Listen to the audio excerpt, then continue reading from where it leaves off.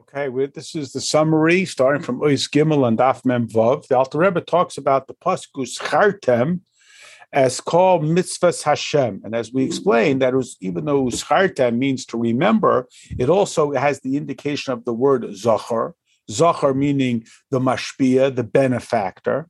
And this helps us understand a concept that the word mitzvah is explained by the Arizal, that the Mem and Tzaddik, through the substitution system known as Atbash, first letter of the alphabet is Aleph, last letter is Taf, you swap them out, then Bei, Shimel, etc., you get Yud and Hey, and then you add the Vav Hey from the word mitzvah, and you get Yud Ke Vav Ke. So there's two aspects to mitzvahs. On the one hand, we say that the mitzvah is the instruction of the king. That is, there's the king, Hashem, and he gives you instructions. It's a little bit at arm's distance. But here we understand this is more like the idea that we describe the mitzvahs as the limbs of the king. And these are the two aspects, that we can do mitzvahs as instructions from the king, but they're still separated, or we do mitzvahs and they are one with the king, like the limbs of the king.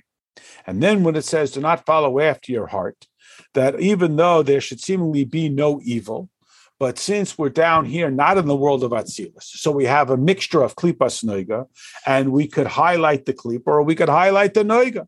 That is, it is subject to being hijacked and turned away. This is why we need to have the Isha who is drawn to the Ish, Isha, female, but in this context, the Ish of Hey, drawn to the Ish of Yud, the Ish. What is the Ish of Hey? Is the five chsadim and the gvudas that are transformed, that they should be uplifted, like the uplifting of the female to the male, which evokes the male to respond in kind, and that this fulfillment of the mitzvah draws down a greater level of godliness, and this is the healthy tandem between the two. And this is why we are able to draw out a level of godliness beyond just the hair level. You recall the metaphor of the hair being the expression of the moichen in a tangible, less intense form. Then there's another mimer on Daf Mem Vav Amud Beis, where it begins with the quote from the end of the Parsha. It says, Ani Hashem Elokeichem asher aseisi eschem eretz Mitzrayim. And we explain that when it says that we are commanded to be holy, Kedoshim tiyu ki kadosh ani, we should be holy because God is holy. And the obvious question is, can we be holy like God is holy?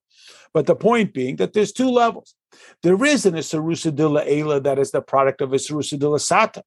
There is a more profound level that is an Isarusa de la Eila that stimulates Isarusa de la Sata. So when the person wakes up one day and has a sudden Hirur Tshuva, that's Isarusa de la Eila that Hashem gives, because it's the nature of Hashem to simply be kind and give away this gratis stimulus.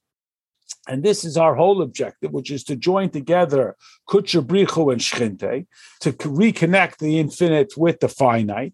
And this helps us understand the challenge that Kairach made.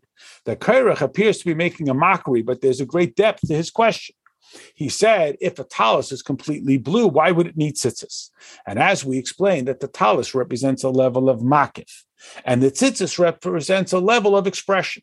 And blue represents the most intense connection of holy and ordinary, like the blue flame where the flame hits the wick. So Kairach's argument is that since the talus is at a more profound level, the level of makif, and if the talus is blue, then l'cha'ira, that blue talus, it brings down an infinite level of godliness.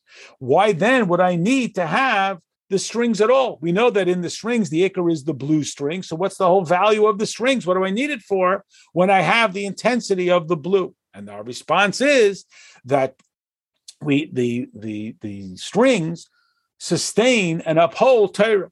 And it quotes a story in the Gemara that how do we know that when a person, we know that when a person comes up to Shemayim, the first thing they're asked is, Kavei itim l'Torah, did you establish times for Torah study? And not only did you establish time for Torah study, but did you engage in debate in Torah and analysis? And don't ever forget that it's the fear of Hashem that is the greatest treasure.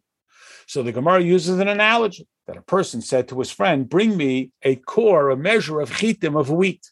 The guy brought him the measure of wheat up to his attic. And he said to him, did you bring me a tiny bit, a kav of preservative? And if not, it wasn't worth it that you brought me the wheat at all. That is, the wheat is far more valuable than the preservative.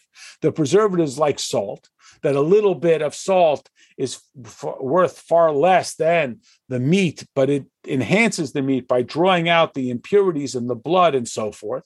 So even though the meat is far more valuable than the salt, without the salt, the meat is inedible. Without this preservative, the wheat will spoil.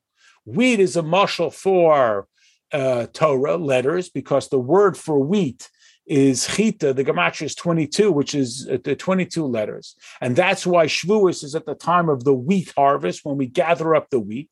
And if you don't have the preservative, as small as it is, the wheat's going to spoil. What is the preservative? Yiras Hashem. I mean, to use a mashal, you have a $100,000 car, but if the $1 spark plug doesn't work, the car doesn't work. So the preservative is just a tiny bit like the salt that's necessary for every carbon, and even though it's so, quote, insignificant, without it, the meat is going to spoil, the carbon is invalid, the wheat is going to spoil. Without the Yiras Hashem, the Torah is going to spoil, and this is the response to Kairach, that without the mitzvah actions, which is represented by the strings, the makif, which is represented by the talis garment, is worthless.